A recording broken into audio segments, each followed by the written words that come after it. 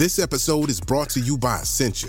A better you starts with better hydration. Essentia is on a mission to inspire people to do what matters most. Their proprietary ionization process transforms water from any source into ionized alkaline water, providing water that's 99.9% pure with a pH of 9.5 or higher.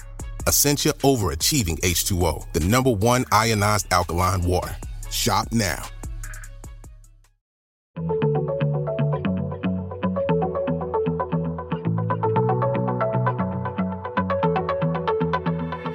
Hello and welcome to Radio Astronomy, the podcast from the makers of BBC Sky at Night magazine.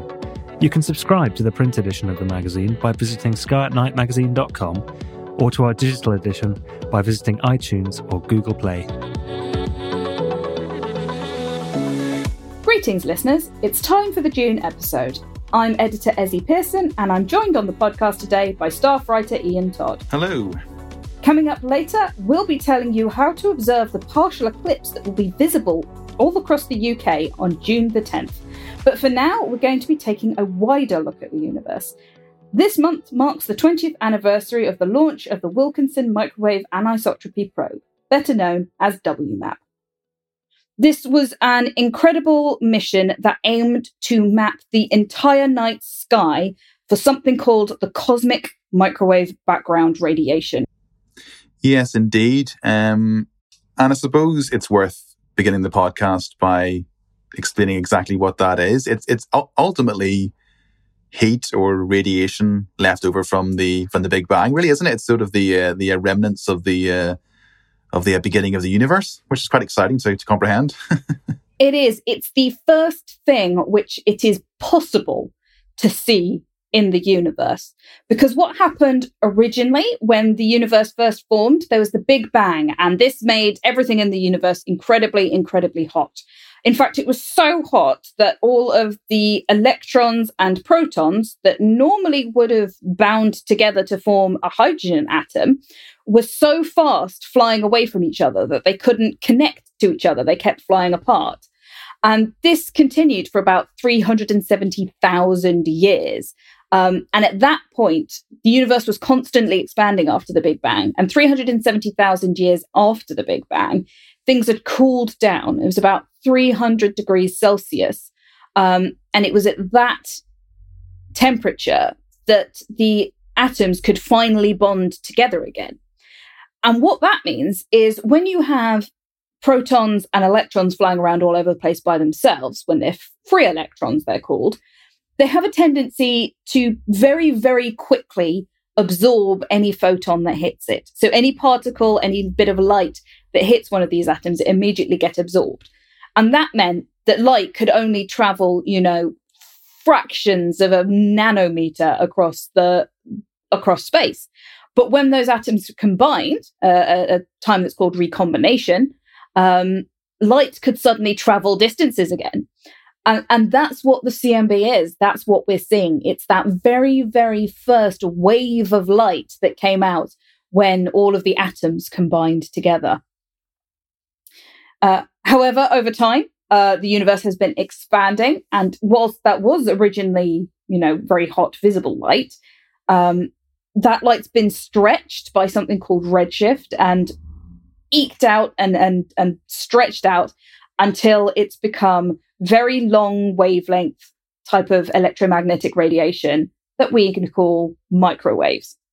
Yes, and isn't it the case also that what WMAP's actually measuring is there are essentially these sort of really, really tiny fluctuations in sort of the in the density and the dimness of this radiation. So obviously it's incredibly difficult to observe, but it's those tiny fluctuations that sort of give us a view of what that early universe was like. So currently, the background temperature is about 2.7 Kelvin. So over the last 13 billion years, things have cooled down a lot, and so now it's only about 2.7 Kelvin. Kelvin being the temperature in degrees Celsius above absolute zero, which is the coldest that anything can be. So 2.7 Kelvin is very, very cold. It's about minus 270 degrees Celsius. And And that's what the kind of current temperature of the CMB is. But the fluctuations that scientists with WMAP are looking for are only about 0.003 Kelvin. So that's less than 0.1% changes and fluctuations that WMAP was trying to find. It's absolutely incredible. Just astonishing. It's absolutely incredible, isn't it? I mean, it's ultimately looking at how the universe went from this sort of hot, I mean, I think I've heard a few people describe it as this sort of hot primordial soup, where everything's quite, homogeneous and everything's just flying around and like lights being scattered, and to eventually getting to, the seeds of the first stars and galaxies, to the universe as we know it today. I think it's interesting, though, going back to the story of how the cosmic microwave background was detected, because, like, some of the greatest scientific discoveries, it was sort of scientists sort of going, "Oh, that's weird. What's this?" It wasn't just, it's quite recently, really, wasn't it? Like, it was in the mid 60s, 1964. These two American radio astronomers who just had this strange reading on their it was like static noise on their equipment, and they initially thought it might have been like pigeon droppings on their antenna. Yes, there was a couple of pigeons that were living inside the antenna, and even once they had removed the pigeons, shall we say politely, and cleaned everything out, they were still getting this kind of like weird background hiss, and they were wondering what on earth it could be. And it turned out that actually there was quite a lot of people who'd done sort of theoretical work, sort of saying like, oh, there might be this kind of background radiation to the universe left over from the Big Bang. That sort of idea had been around since the 1950s. It just turned out that the two astronomers, so it was Arno Penzias and Robert Wilson, who actually, observed the CMB, the guys with the pigeons, they hadn't read these papers. They didn't know. They just published this sort of thing saying like, we've got this weird background hiss. Does anybody know what it is? And then all of the kind of like theoretical astronomers just went, well, there goes my Nobel Prize. It had been discovered by these people who weren't even looking. Because they reached out to astrophysicists at Princeton University, which was quite close to where they were operating. And I really love that. Because they were radio astronomers, they had these like hisses in their antenna. They could have called all manner of people, but it's like, no, let's call the astrophysicists at Princeton and see what they think. I wonder what those astronomers at Princeton did they immediately sort of think, oh, these guys could be onto something here, or do we know whether or not the astronomers at Princeton were initially sort of like, well, it could be anything, like, why are you asking us, kind of thing? Yeah. Well, as I said, there were some people who had kind of who had sort of theorized that this is what this might be, and pretty quickly after looking at the data and sort of looking at the information that they had, it was quite they soon realized that this is what it is. And Wilson and Penzias then subsequently in 1978 won the Nobel Prize for Physics for the discovery, which is quite cool, isn't it? Yeah. So it tends to be that when it comes to Nobel Prizes, is especially on something like this, when it was predicted by somebody else, but it was first observed by these people, the Nobel Prize tends to go to the people who actually made the observations and could prove it. Yeah. Which I believe causes some consternation sometimes, but in this case. Yeah. I mean, not to sort of drag up a different story, but that sort of makes you think of Jocelyn Burnell, discovering the first pulsar, but she was the one who observed it, but she didn't get the Nobel Prize. Yeah. Back to WMAP, I mean, it wasn't the first mission to study the cosmic microwave background, was it? Because I think as far as I know, the first sort of mission to study it was COBE, the Cosmic Background Explorer, which operated between 1989 and 1993. And it produced the first full sky map of the CMB and revealed these sort of fluctuations in temperature, as we said, that revealed the structure of the universe 380,000 years after the Big Bang. But then sort of, I suppose what WMAP was doing was refining what Coob had sort of discovered before it. Spring is a time of renewal, so why not refresh your home with a little help from Blinds.com? Blinds.com invented a better way to shop for custom window treatments. There's no pushy salespeople in your home or inflated showroom prices. Free samples, free shipping, and our 100% satisfaction guarantee can put the spring back into your step and into your home, too. Shop Blinds.com now and save up to 45%. Up to 45% off at Blinds.com. Rules and restrictions may apply. Mm-hmm. Yeah, because when it comes to the cosmic microwave background, you really want to have like the global image. You want to have the full picture of what it's like in every single direction. And that's very hard to do from the ground because your telescope can look up. It can cover, like, if it can move around, it might be able to cover quite a large area of sky, but it can't cover the whole sky. Like, no telescope can because Earth gets in the way. So that was why both COBE and WMAP were space-based. So these were the first full sky maps, and that gives you kind of like the entire view of what these fluctuations, they're called anisotropies, hence the anisotropies in the name of WMAP. And these are the kind of tiny fluctuations in the background that are basically the artifacts, the remnants of fluctuations in where matter was and the quantum state of the universe right the way back at the beginning, when that universe cooled down and light could emit. So it basically gives us our view of what the universe looked like when it was only 370,000 years old. And knowing that, cosmologists and people who are trying to work out how the universe grew to the way it is today can really get to grips and understand how we've come on that journey. Do those fluctuations in any way relate to the observable matter in the universe as we see it today? Like, did those dense fluctuations relate to, like, were they the seeds of what then became galaxies? Is it a pattern that fits the universe as it currently exists? Well, it's quite a complicated relationship of how the universe in that current state, how it then transferred to being galaxies and the structure that we see today. But it does carry a lot of information. So the people who work out how the cosmologists who work out how the universe grows, they know from various mathematical models and formulas that they've worked out, they know how they think, given a certain start, what the universe would grow into today. And that's exactly what they did with WMAP.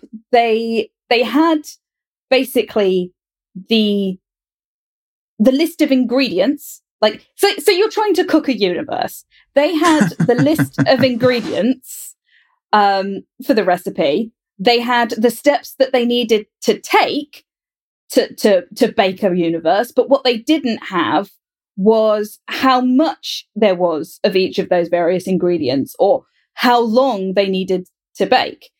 And so that was kind of what they were trying to work out. But now that they had this picture of what the universe looked like back right at the beginning, they could kind of run that situation through their plan of how they think that you make a universe, and just keep trying it over again with changing, like how old the universe is, what it's made up of, and keep tweaking those numbers until they found something that looked like today's universe. So going from one to the other is a fairly complicated procedure, but by doing that in a computer, that was how they managed to work out kind of some of the factors of our universe. So initially they were essentially like they were doing the technical challenge and the Great British Bake Off. You got the ingredients and really vague instructions. Good luck. Yeah, sort of. And some of them ended up like they got it right and it looked like a beautiful flan. And on others, it was a great big mess. So Yeah. Just like the Great British Bake Off. However, they ran, did thousands and thousands of different simulations until they like precisely pinpointed exactly like all of these various different numbers. Amazing. The set of numbers is something called the cosmological parameters. And this is kind of like our description of what kind of universe we live in. And in order to kind of get their simulated universe to look like actual universe, you needed to have these like really, really precisely spot on. It's actually like surprising how spot on you needed to be, which is why these values are now believed to be so accurate. Incredible. You had sort of touched on the orbit of WMAP, so I thought it was maybe worth actually going through the sort of technical aspects of the actual spacecraft and the Space Telescope and what it actually did. So it launched on the 30th of June 2001, as we said, and over nine years, it orbited in the Lagrangian point L2 around the Sun. So, and every 6 months, it would do an orbit, and it would make a new map of the entire sky, allowing the astronomers back on Earth to refine their map of the sky and their data. I always think those Lagrangian points sort of need explaining. So Lagrange point, the Lagrange points are these positions in space within the Earth-Sun system, and L2 is I guess a position where there's a stable orbit. So if you wanted to put a space telescope in L2, the gravitational pull between both the Sun and Earth is such that it can remain pretty much the spacecraft in that orbital point can remain pretty much unperturbed because it's a nice sort of balance. Just point of interest, that's where JWST is going to be, the James Webb Space Telescope. So it's the same sort of orbital path or point. Again, another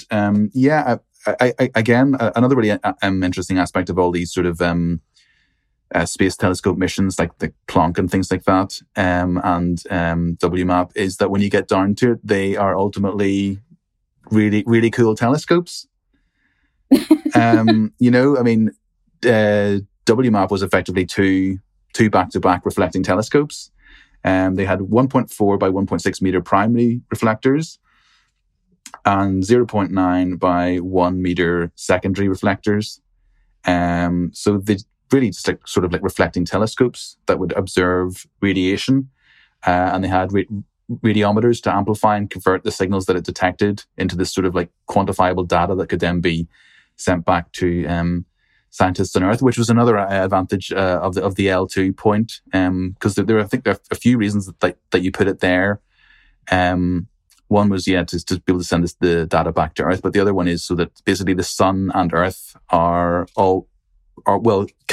be behind the spacecraft. So sort of the sort of microwave emissions of Earth and the Sun aren't getting in the way of its data, so you can get nice clean data. But also at the same time, you're sort of relatively close enough to the Sun that your solar panels can get power. So WMAP had solar panels and also had a nice solar shield to keep the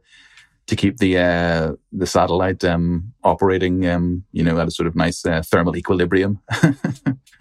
So one of the cool things about the L2 point is that it's kind of Earth pulls you along a bit whilst you're in that orbit, so your spacecraft keeps pace with the Earth.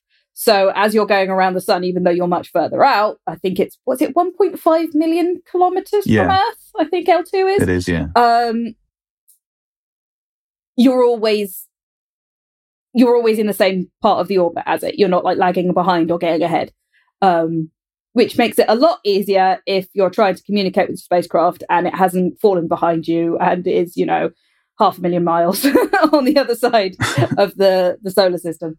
It was a really cool mission, WMAP, when you think about it. I mean, loads of the sort of the facts that we now know about the observable universe, the age of the universe being 13.8 billion years, and this notion of observable matter only makes up about 5% of the universe. The rest is being dark matter and dark energy. dark energy causing the acceleration of the expansion of the universe, dark matter being this invisible, undetectable, unobservable force that has, or matter that has gravitational pull. I mean, that's already sort of come about as a result of the WMAP mission, hasn't it? Yeah, absolutely. So earlier I mentioned something called the cosmological parameters, and that's what those numbers mean in ways that, us normal people who don't speak, 15 pages of calculations, that's what these numbers mean.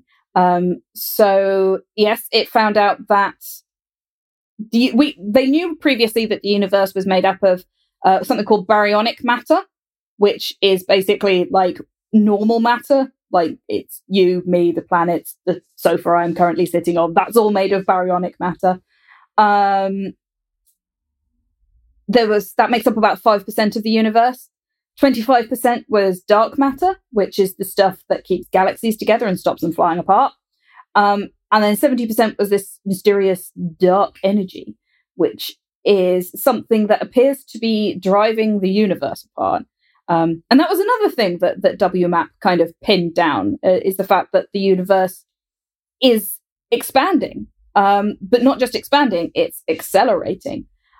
Prior to WMAP, that was something that a lot of people suspected, but nobody knew for sure. Like, there was a lot of conflict about the fact that the universe was accelerating in its expansion. Because, I mean, think about it. It's like the further apart something gets, like, you think over time it would eventually start slowing down as it kind of runs out of energy.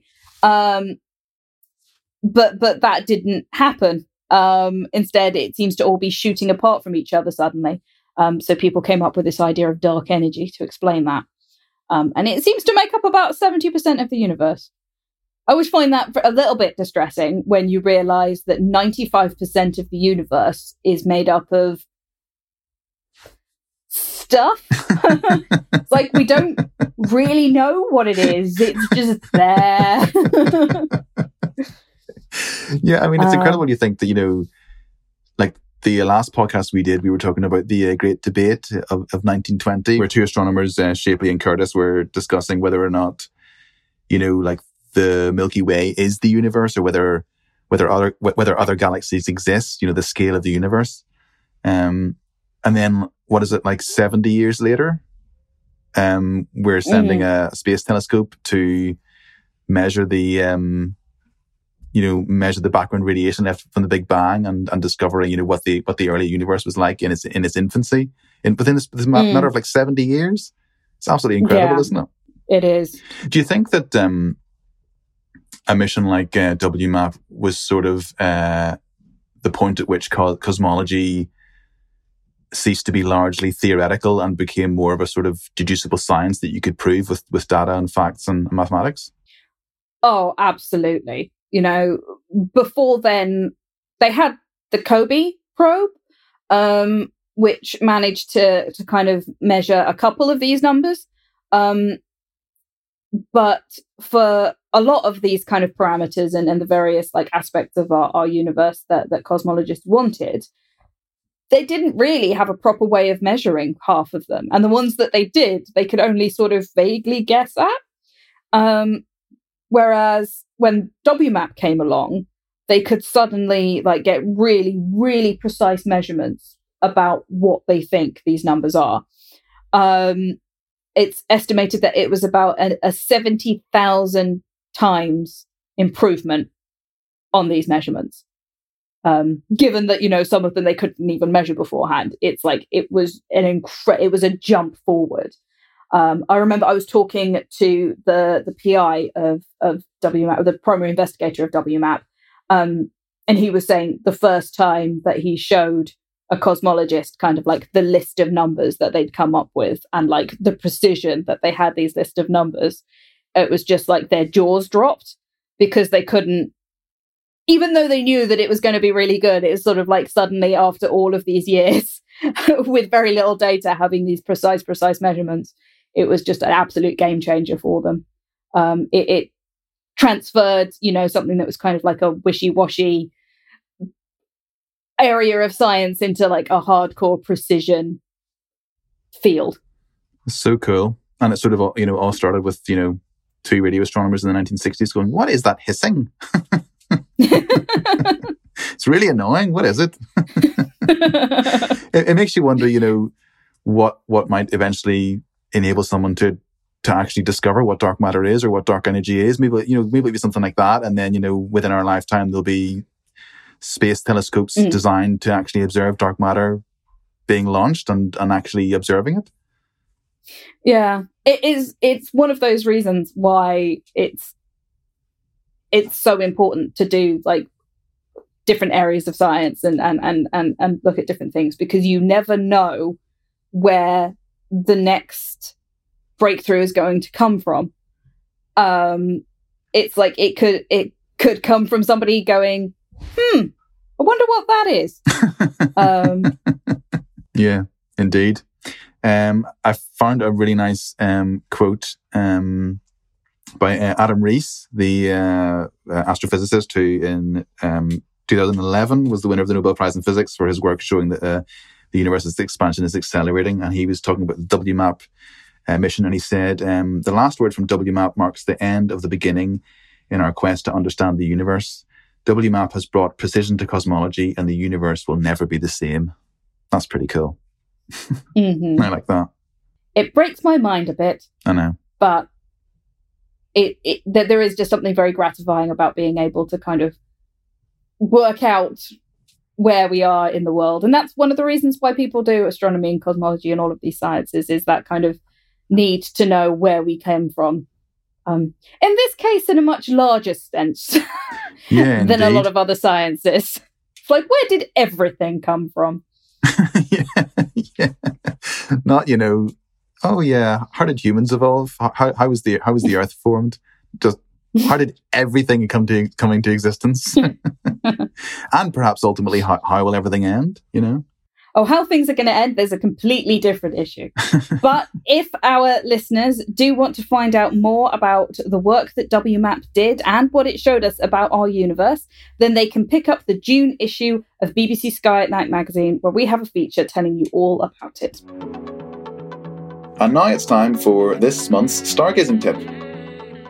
Thursday the 10th of June will see the occurrence of an annular solar eclipse, where the moon will pass in front of the sun but won't block it completely, leaving a so-called ring of fire visible to those in the far northern hemisphere, in territories like Canada, Greenland and Siberia. Those of us viewing in the UK, Northern Europe, the United States and other regions, however, will be treated instead to a partial solar eclipse, where the moon only covers part of the sun. This month, it will be worth your while catching a glimpse of the event if you can. From the UK, the eclipse occurs late morning and favours those living in the northwest of the country, with viewers in the Shetland Islands getting to see more of the sun's diameter obscured by the moon than in other UK regions, as much as 39%. Viewers in London will see an obscuration of 20%, in Cardiff 22%, in Belfast 30%, and in Edinburgh 31%. From the UK, the eclipse will begin shortly after 10 a.m. BST, and provided the skies are clear, should produce a spectacular display. However, because the sun won't be completely blocked out by the moon, caution is required when viewing a partial solar eclipse, as looking directly at the sun with the naked eye can seriously damage your eyesight.